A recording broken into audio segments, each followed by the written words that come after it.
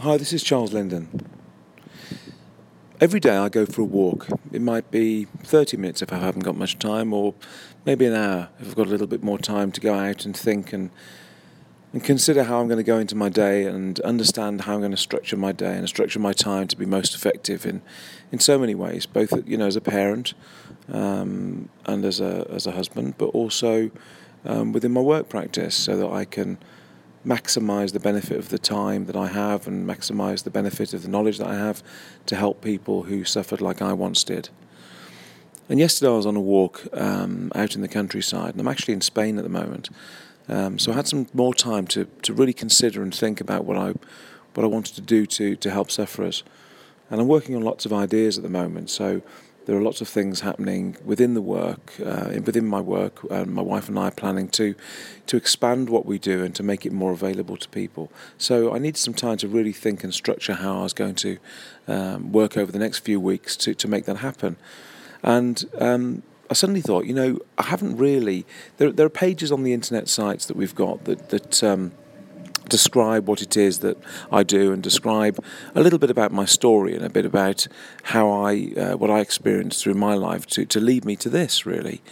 And I thought maybe it's time to do a recording for my podcast that would explain to sufferers like you exactly what I went through and to explain how I felt on a daily basis when I woke, and for you to understand really where I'm coming from. So I thought I'd give you a little potted history, and maybe in this story you will find, you will understand that I was you once. You may find some solace and some inspiration in what I say, but hopefully you get some reassurance and some relief from what I say when I tell you, my own experiences and my experiences then going on to help the tens of thousands of people that we've helped, both as an organisation, but also the people I've helped directly through my private practice. So here's a little potted history of how I experienced anxiety.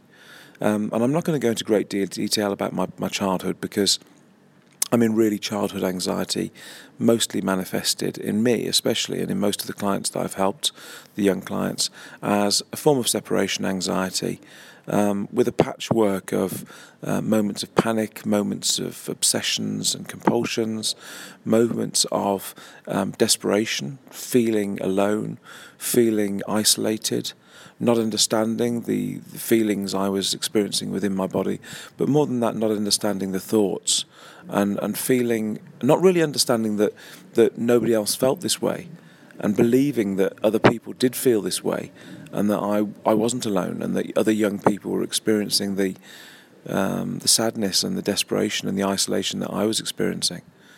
And hindsight is a good thing, and looking back I realise now that what I was experiencing wasn't at all normal by general standards of humanity. So if you look at humanity as a whole, there are probably 25% of kids that do have a predisposition to developing a high anxiety condition. And so I was one of those 25 kids. And in my class, I may be one of two that experienced anxiety. So I was pretty isolated, and I did feel, that I didn't belong all the time, and on field trips at school, or maybe sports trips, or those times when I was removed from my places or people of safety, I did feel different, and I did feel extremely vulnerable and weak, and like I really didn't belong in that group. But enough said about childhood, because I think I could go on and on about the nightmares and the feelings and the racing heart and the crying and all of the stuff that accompanied my high anxiety state. Suffice it to say, when I was about 13, it became chronic, and my mum took me to the doctors because I vocalised that I just couldn't carry on, and I was medicated, and it didn't help, of course.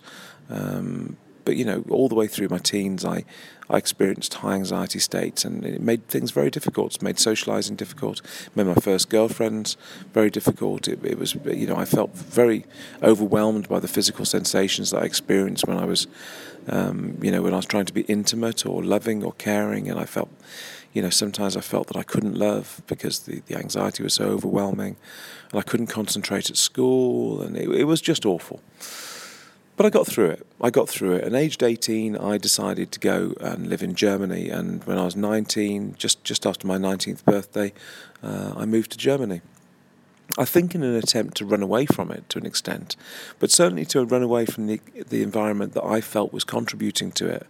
I felt heavily under pressure to perform and to be academically, to have academic ability and to show my parents that I was capable, but I felt totally incapable. I felt like my body and my mind weren't capable of sensible thought, of logical, linear thought, and that I couldn't focus and I couldn't be the person they wanted me to be.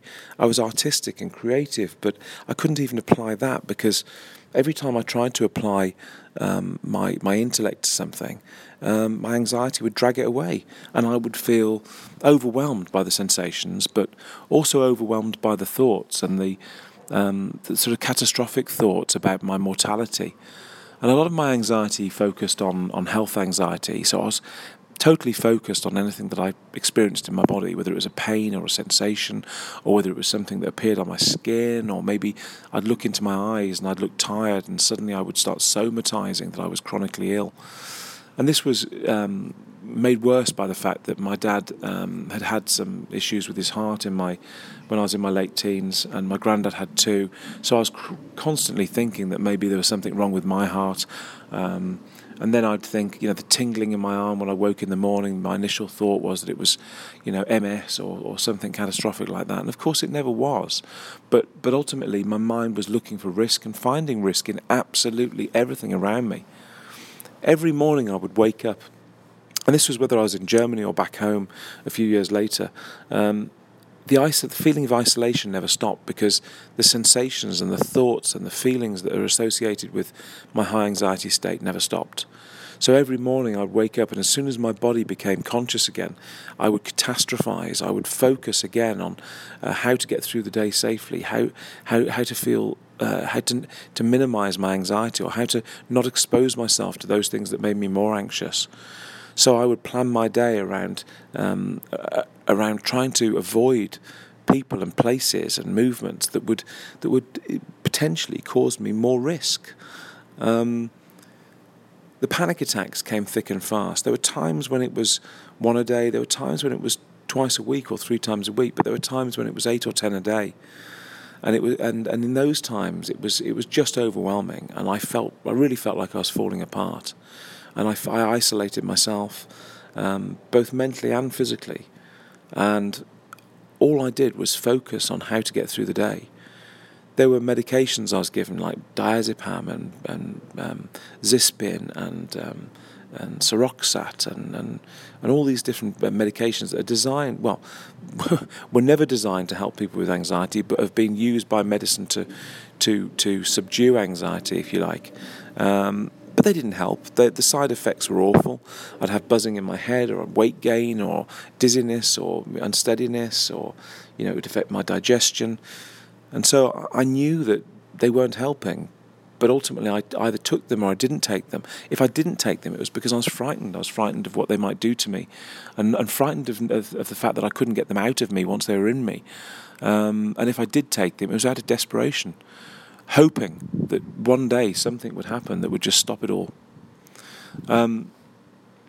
My obsessive thoughts and my catastrophic thought processes led me to have all sorts of strange and almost catastrophic feelings and thoughts around, aggression and sex and homosexuality and all these things, all completely inappropriate, all completely. And I mean, nearly every sufferer I've spoken to has these thoughts. They call them puro, and mostly they were, what if I do this? What if I do that? But they were all risk assessments, and I understand that now. Part of the anxiety response, but they plagued me for years.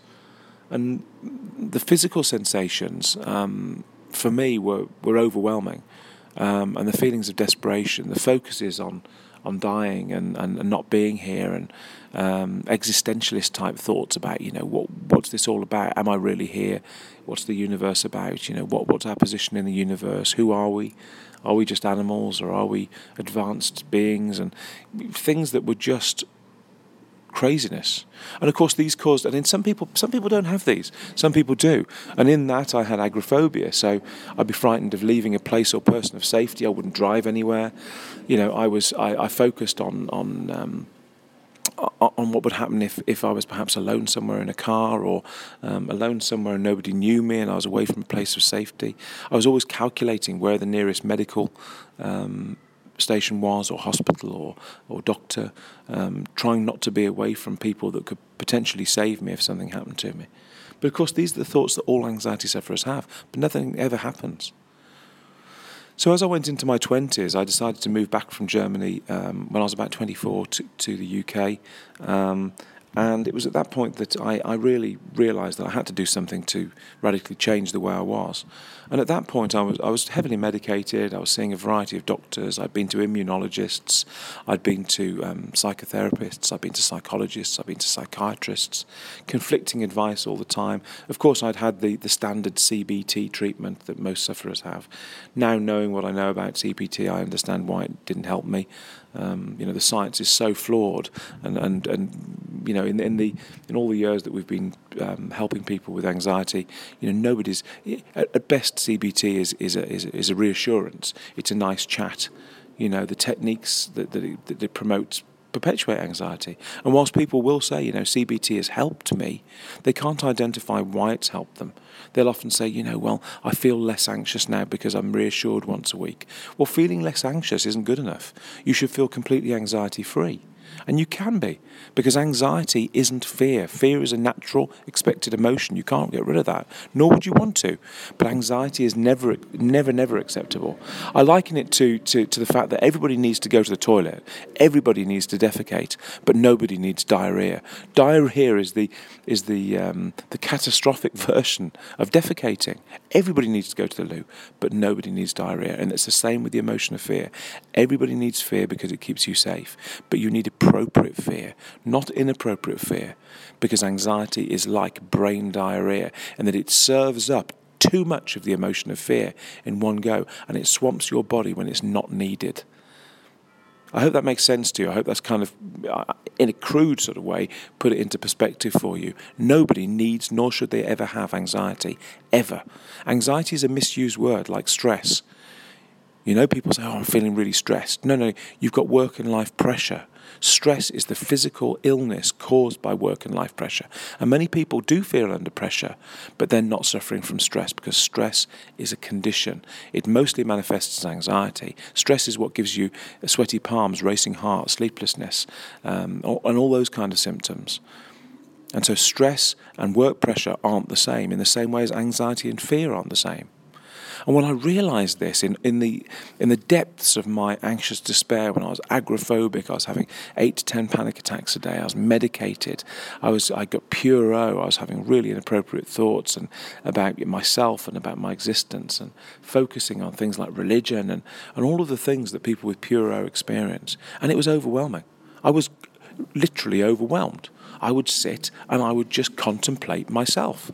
And in my anxiety, I would just sit and try to make sense of all the thoughts and sensations I was experiencing. And having helped tens of thousands of people now, we've just gone past, I think it was 179,000 people at last count that we've helped with the Linda Method alone. And that's not counting the retreats, and that's not counting all of the people that have been to our other events. What I do know now is that this is completely treatable and curable, and quickly so. And this is where psychology and medicine comes unstuck, because they either know this stuff and don't use it, or they don't know this stuff. Either way is unacceptable. Anxiety sufferers around the world deserve to know what I've done, what I've experienced, and what I've created for other people, and understand the science that proves that what we do is the solution for anxiety disorders. It switches off the inappropriate portion of your fear and takes you back to normal fear responses, and it does so with permanence. Once you've recovered, it doesn't come back. So my story is one of hope, because I was probably, Beth will always say that I was probably the most chronic sufferer she ever met. I don't know whether that's true. I've met some people that are pretty chronic. And but having said that, I don't think, it's like having a cold. You've either got a cold or you haven't. People say I've got a bad cold. Is it a bad cold? It's just the same virus as the next cold. It's just that it manifests differently in you.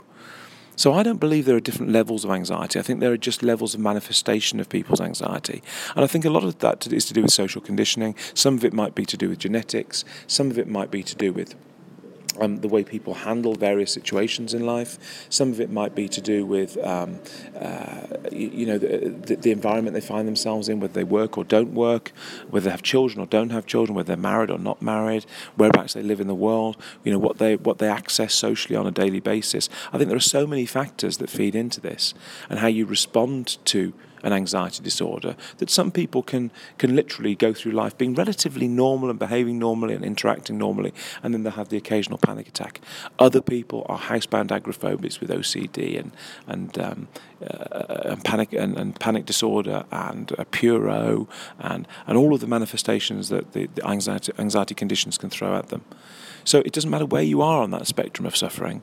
What matters is you've got an anxiety disorder, and if you have an anxiety disorder, regardless of how long it's been there, or what medication you've taken or do take, or regardless of your social setting, you can get rid of the inappropriate portion of the inappropriate fear. Fact, because we've never failed to do that. So be reassured in that. But back to my suffering. Okay, so once I realised what I had to do, I did it.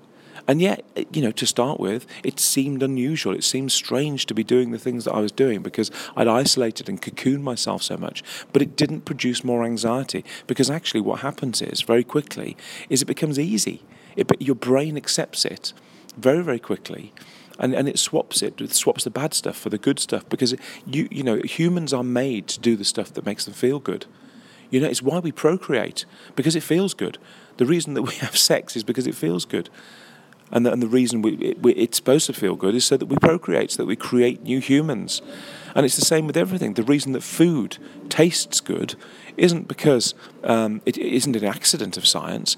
It's we eat the things we like to eat so that we survive. And it's the same with everything. People who exercise do so because it makes them feel good. And it's not supposed. If it made you feel bad, you wouldn't do it. And a lot of people do feel bad when they exercise, so they don't do it. But the outcome of that is that their bodies aren't as fit as the people who do exercise. So anything that feels good is feels good for a reason. And when you start to recover, it feels good. And when it feels good, you do more of it.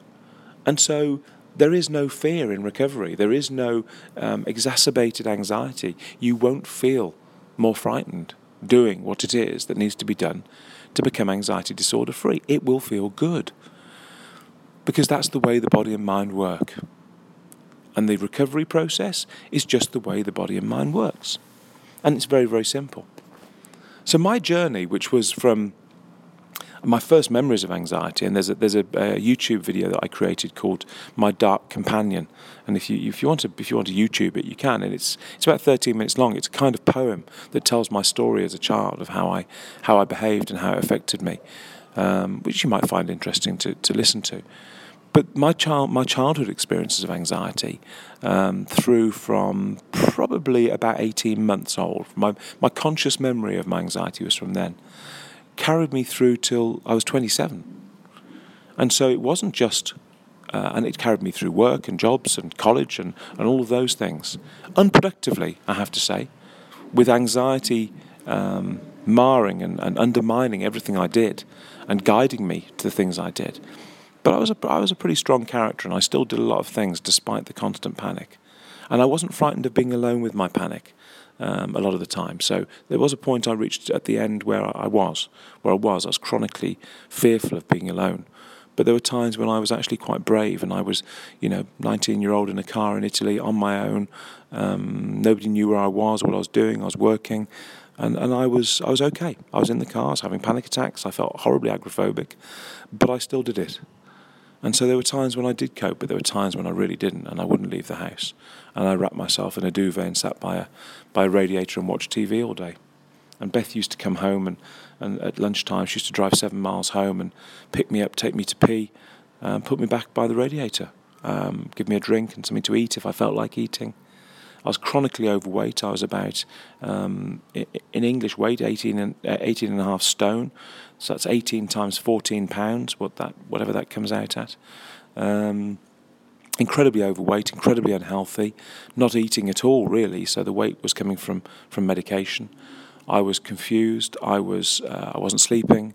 When I walked anywhere, my heart would race. I felt like I was going to die. Then I'd have the panic attacks, which obviously further embellished my belief that I was going to die. And it was chronic, and it was awful. But as chronic as I was, and as awful as I was, I now fly all over the world. I have clients in every country. I'm an author. I do TV series. I've done my own TV series. I do all my own video work. I present. I teach. I educate. And this is somebody who wouldn't stand up in front of the class at school and read a book. So, the reason I do this is because, I guess I try to create inspiration in you. I want people like you to understand that you're not vulnerable. You're not weak. You're not incapable.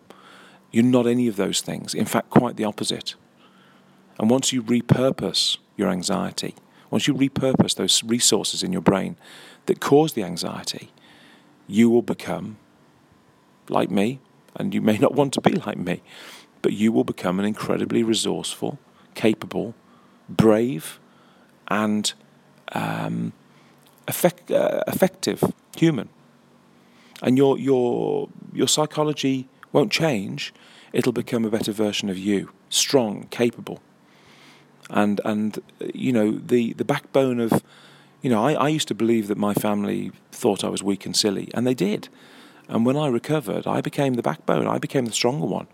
I'm the one that will stand up and speak my mind and support people and help people. They don't. When things happen in the family and everybody else falls to pieces, I don't. I'm there supporting. I was never like that previously. So you can be the person you want to be. And the only thing that's stopping you is inappropriate fear. So my story, I guess, has helped a lot of people, and I hope to help more people. And what we're doing is growing because people recognise that what we say is common sense.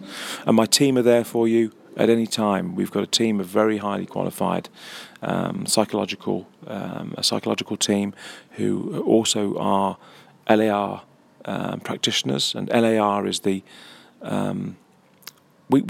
I developed over the years. Obviously, I developed the Linda Method, and I developed the retreat program and the workshop program and various other programs for people with anxiety. And we do a lot of corporate work and have private practice as well. But now we also have what's called LAR practitioner accreditation.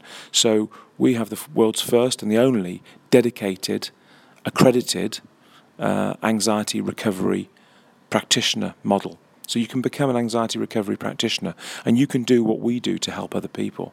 And this isn't just a weekend course. This is a level 4, NCFE level 4 course, which is a professional qualification.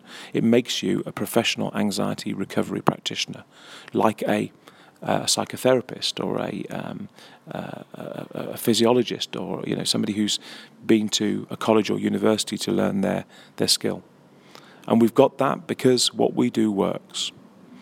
So just take solace in the fact that you will recover. Despite how you feel now, how desperate you feel, and how lonely or isolated, and you may be saying, but there's no hope for me. I hear those words tens of thousands of times every year. And it only takes one step to move out of that belief and move into recovery. Anyway, I'm going to leave it at that. I'm going to finish my walk now, and I'm going to finish talking because there are other things for you to listen to, and I've got other podcasts on iTunes that you can listen to, or on SoundCloud, and I hope you do take the time to listen to them because I really, really want to help you, specifically you, recover. And the reason I want you to recover is because I want you to help me to help other people recover. It's as simple as that. So, thank you for listening to me. I hope you found what I've talked about interesting and that you really have been reassured by what I say. And I hope that you take action and become the person that you were born to be, the person you are, but the person who's has this veil of anxiety over them. So good luck and take care.